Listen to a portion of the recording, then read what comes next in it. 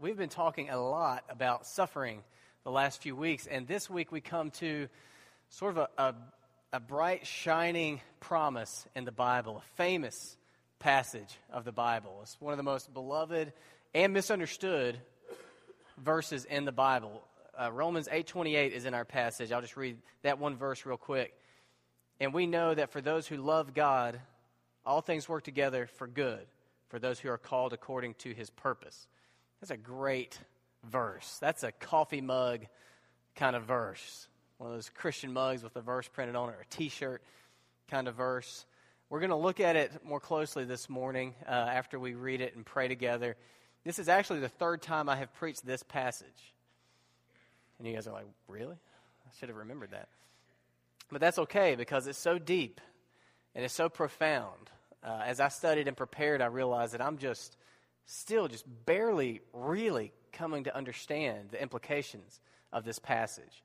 So if you would, I'll ask you to stand if you're able as we honor the reading of God's Word, and we'll read Romans chapter 8, verses 28 through 30. Romans chapter 8, verses 28 through 30.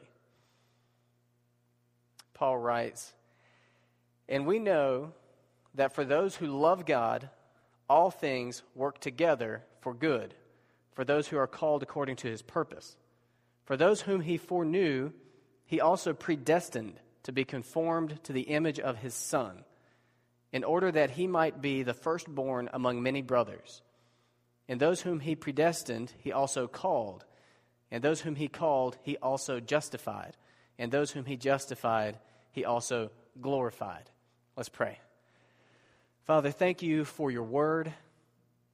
Thank you for the promise that it will not go forth without accomplishing its purposes. May that be the case this morning as we just spend some time meditating on your word, listening to your voice. May it accomplish its purposes in our hearts and in our lives. Help me to disappear and very simply and clearly explain what's here in your word. May the power of it change us. It's in Jesus' name we pray. Amen. Thank you for standing. You may be seated. So this is an awesome promise. Christian, you who have given your life to Jesus Christ, you who trust in him for your righteousness, you who know that your good works are not going to earn your acceptance with God, but you trust in Jesus, and who acknowledge him as your Lord, who follow Jesus. Christians, this promise is for you. All things work together for good for you. Isn't that great? Isn't that a really good promise? It is. But I mentioned earlier that I think it's one of the most misunderstood promises in the Bible as well. But relax. It's actually better. It's much better than most people realize, than most people think. So let's just pick it apart and look at this promise. All things work together for good.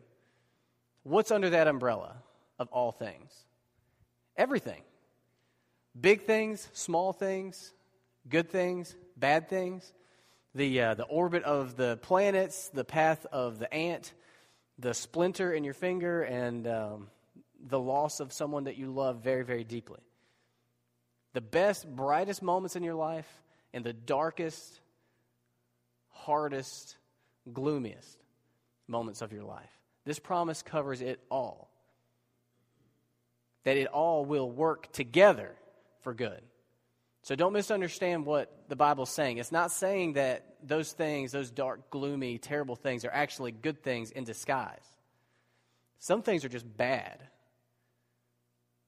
Some things are just bad things. So you who have experienced horrible suffering, you might be thinking, I wish this skinny little kid would shut up because he doesn't understand what I've been through.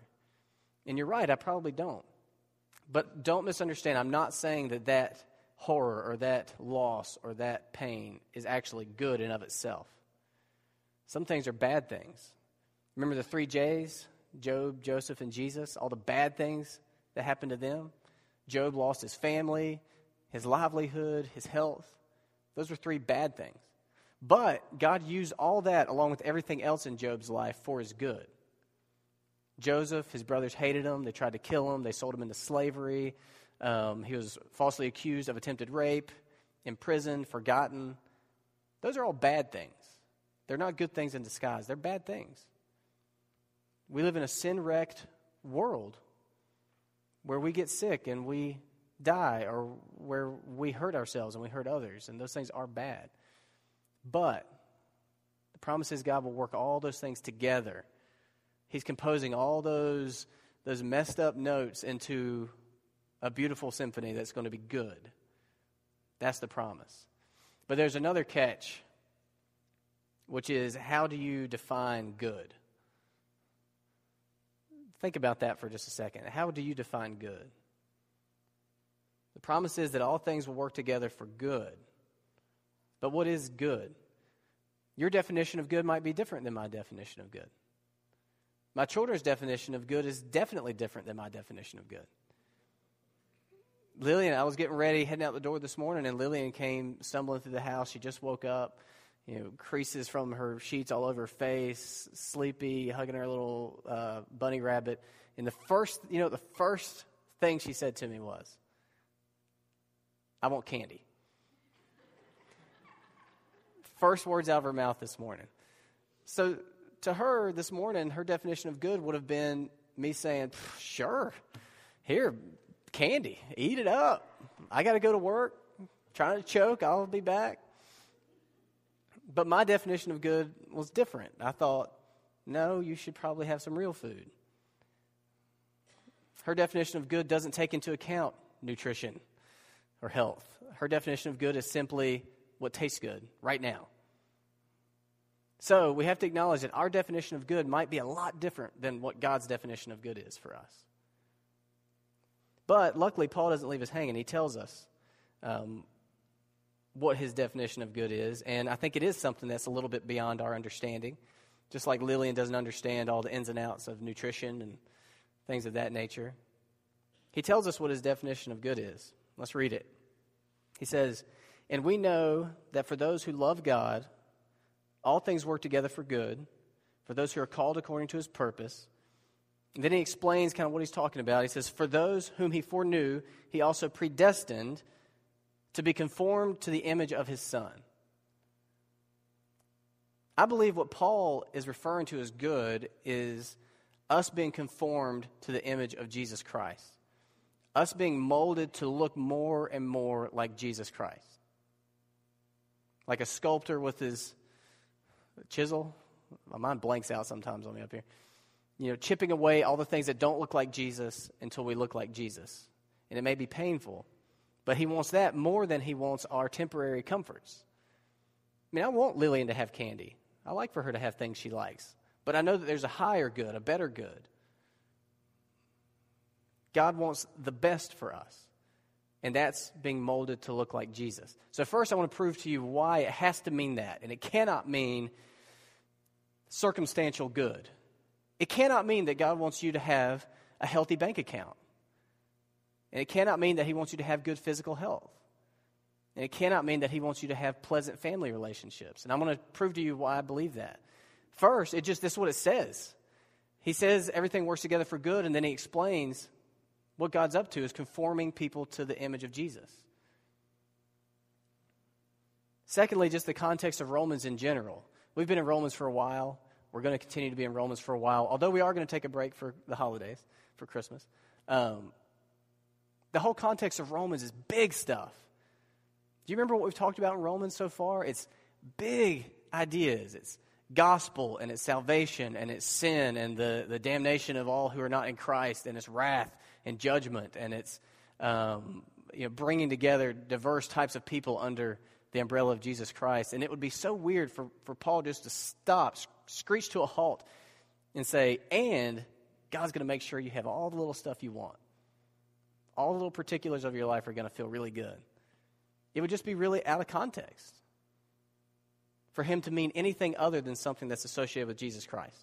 Another reason I believe this is true, Paul is suffering while he writes this. Circumstantially, things are not good for Paul while he writes this. If you look at just one little bit later in chapter 9, verse 2, he says, "I have great sorrow and unceasing anguish in my heart." That doesn't sound like circumstantial good.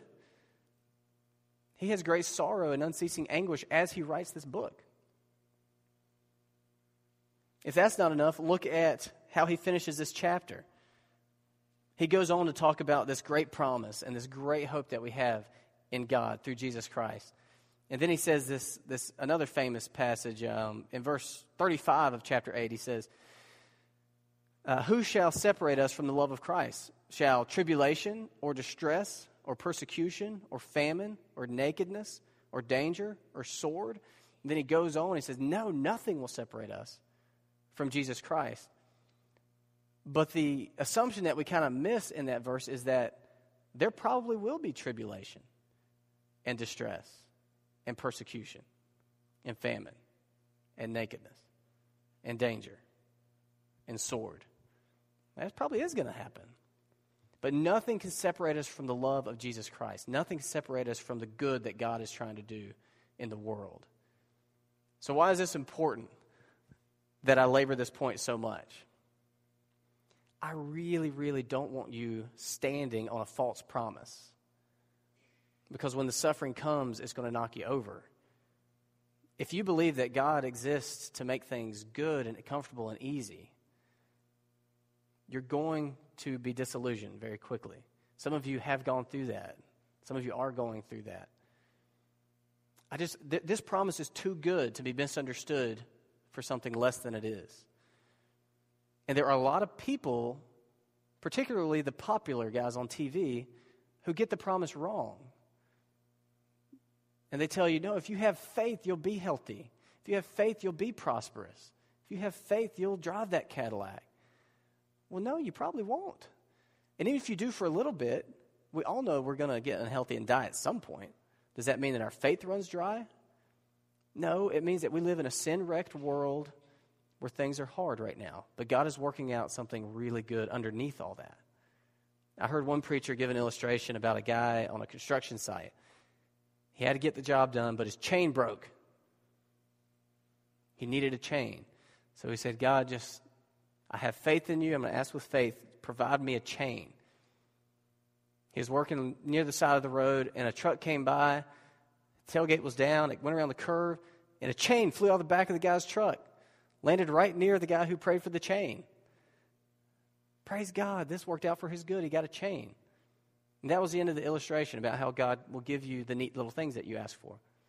But what about the guy driving the truck?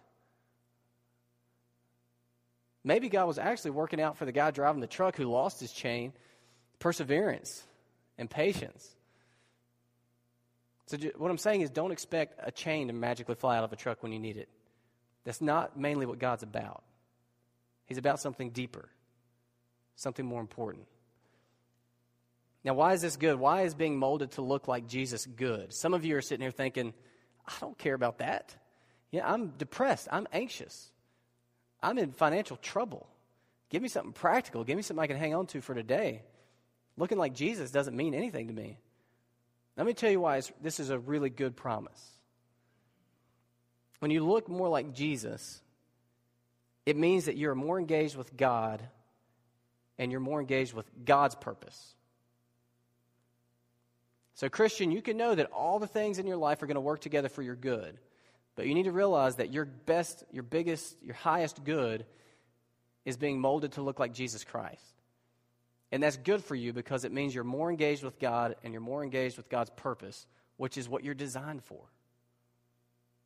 That's what you're designed for. Living by any other design is going to lead to misery. So, more engaged with God. Some of you, still being honest, have to admit that still doesn't sound like something you care about. You don't have a taste for that. Well, I'm talking about my kids. All my illustrations come from my children. But this time I'll include Meredith too, because she loves it when I do that. Include her in illustrations without telling her. Meredith is a really, really good cook. She can't do anything to me while I'm standing up here talking to you. She's a really, really good cook. Really good.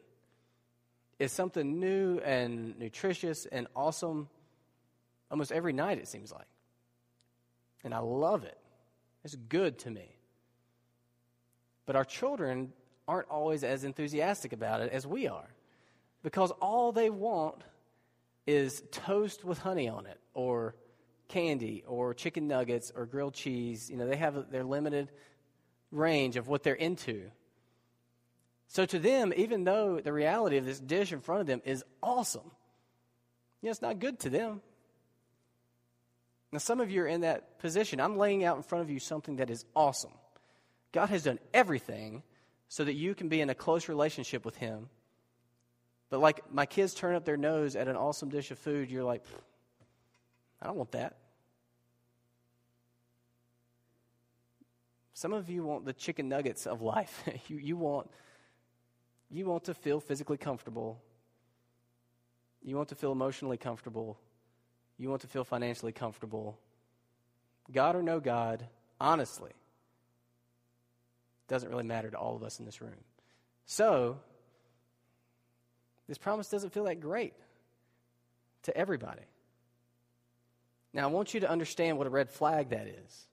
One of the first and primary works when you become a Christian is you get a new heart. You're like a new creation with a new heart. It's like a new taste buds for my kids. And you start to desire really what's good. And you stop desiring all the sinful things, and you start desiring all the holy, good things. You stop desiring to live for yourself. You start desiring to live for God. So if that's you and this promise just hits you and there's just total numbness, it doesn't mean anything to you that you're going to be closer to God. It's a big red flag, and I want you to really think about where you are with Christ. Have you been made new by Jesus Christ? Because that's what this is all moving toward. All this passage we've been studying, God has done all this so that we can be sons, and then in the end, remember Revelation 21, where He's with us like a father with his children. That's what we're all moving toward. So being molded to look more like Jesus means that we get more engaged with God. That's the two conditions of the promise. It says, we know that for those who love God, all things work together for good. We don't know that for those who are indifferent toward God, all things are working together for good. It's for those who love God. The second reason this is good is it gets you more engaged with God's purpose. And this is really key. This is what I'm really trying to get to in the sermon. I've got plenty of time. That's the second condition. It says, we know that for those who love God, all things work together for good. For those who are called according to His purpose. This is key. I think there's basically three kinds of people in the room right now. And I don't know who's who. But there's three kinds of people in the room right now in regards to this. Maybe you're type number one. You are all about your purposes. Your life, your energy, your plans, your thinking, your desires are all in accord to your purposes. God doesn't factor in at all. The reason you're at work is because of your purposes. And they may be good things, putting food on the table, survival. They may not be bad things. I don't think that you're all out dealing drugs and stuff. But you may need to admit to yourself that God doesn't really factor into your purposes. You're about your stuff, period. Maybe you're that type. I think that most of you are probably the second type. People who are all about their purposes, but you really want to include God in them. I think most of us fall into that category. We're all about our purposes, our desires, our goals, our ambitions, our felt needs, but we really do want to include God in those purposes. I think that's most of us. Well, you really need to hear this passage. Reality in the Christian life is not about including God in our purposes. It's about God sweeping us up into His purpose. And they're very, very different, but it's subtle. Christianity is not about including God more in our purposes. It's about God sweeping us up into His purpose. I read a good illustration that I'm going to rip off. Imagine, trying to help us think about this, imagine that you're really into movies, into film. You really like watching it, Does anybody here really into movies and film, like watching movies? Wow, this illustration is going to fall. Okay, there's a couple. Okay. Now imagine that you're really, really into them, and you want to get into the business. You want to get into making movies. So you try to figure out how to do it, and you think, it would be really great if I could work with Steven Spielberg. Does everybody know who Steven Spielberg is? Okay. Good. It would be great if I could work with Steven Spielberg. So you get to work. You try to make your own Good Will Hunting. You start writing out your own screenplay for a movie that stars you.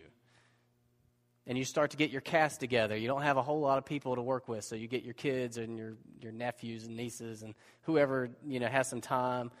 People that aren't working all the time, maybe some folks that are retired. You dress your dog up for one of the parts. The only space you have available to work with is, let's say, I'll let you use the church fellowship hall. That's your studio. And then you write letters and you call and you email to Steven Spielberg and try to get him to come and take part in your movie. And that's your big plan to break into the film industry. How do you think that's going to go? How do you think that your friends are going to look at that plan? Everybody's going to think you're crazy. Steven Spielberg is not going to fly his personal helicopter or whatever over here to direct a movie filmed with your little flip camera starring you and your dog. It's not going to happen. A better route would be to try to get a small part in something Steven Spielberg's already doing. Try to go work on set. Move out there. Try to get involved with what he's already doing. Many of us are trying to live our Christian life like that first plan. We've got our ideas, we've got our plan, and we're trying to pray and lobby for God to just come down and just help us with what we're doing. And that's not how it's meant to be. And that's probably why so many of us are so miserable all the time. See, God's already up to something big. And the great news is, He's invited us to participate in it. God's not some kind of a TV show that we can turn on for inspiration or comfort when we want Him.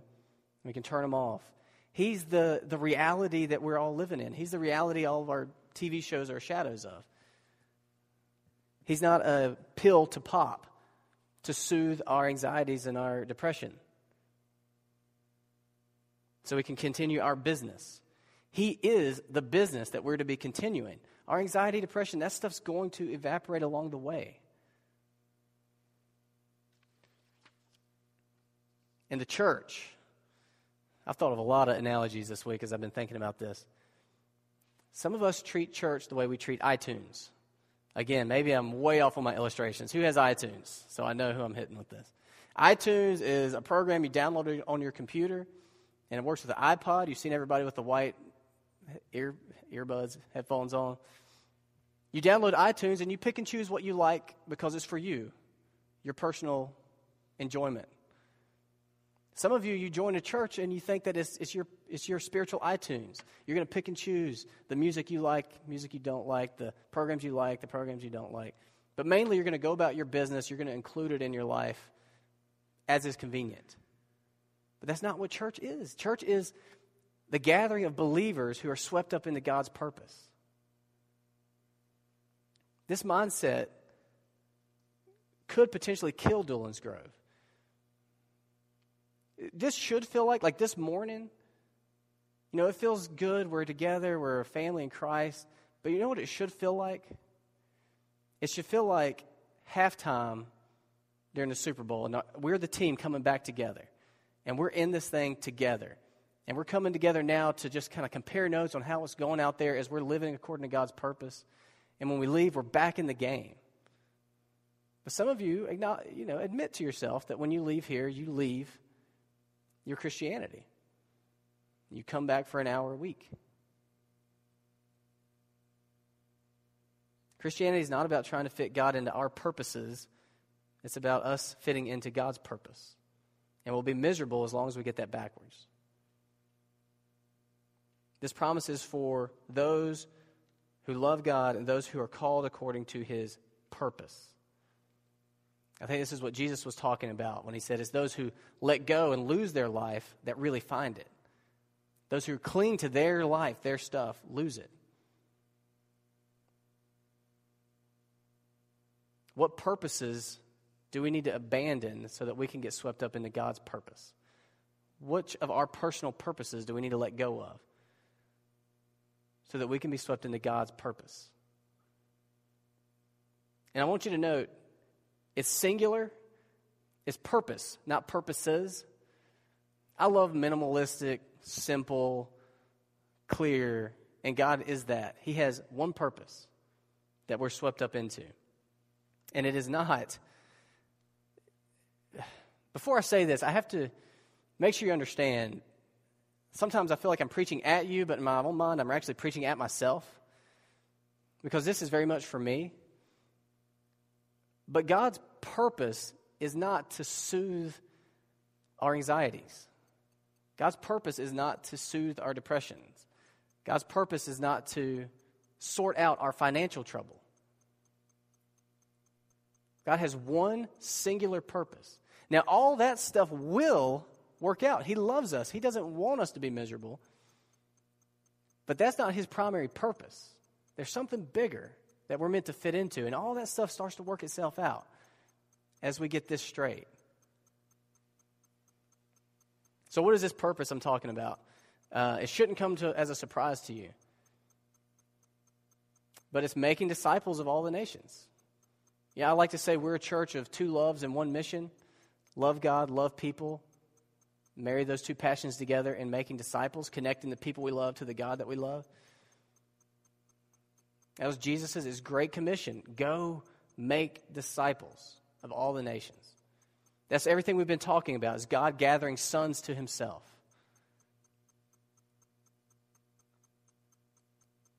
Developing disciples who will develop disciples. And I want you to see who does it. Look back at the bottom half of this verse. For those whom he foreknew, he also predestined to be conformed to the image of his Son, in order that he might be the firstborn among many brothers. And those whom he predestined, he also called. And those whom he called, he also justified. And those whom he justified, he also glorified. So whose purpose is it? God's. Whose power is it? God's. Who does it? God. It's his purpose, his power, our participation. This is what we're meant to be swept up into. It's like a kid going to work with his dad or going shopping with his mom. Any moms take their kids shopping with them? I'm trying to make you raise your hand so your blood will get flowing and everybody will wake up. Okay. Are they usually there for the same purpose you're there for? No, they've got a billion ideas of what would be great. Grab this, grab that, run over here, knock this over. If they could just get in line with the real purpose you're in that store for, it would be better for everybody.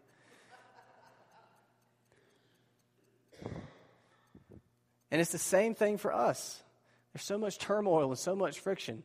If we could just get in line with the real purpose for what we're here for, things will start to go a lot more smoothly. So I'm going to round this thing out here. Christian, all things work together for your good. They do. They are right now. The things you're into right now are working together for your good. But your good may not be what you expect. It's so that you start to look more like Jesus Christ, more in love with God, more engaged with God's purpose to make disciples of the nations.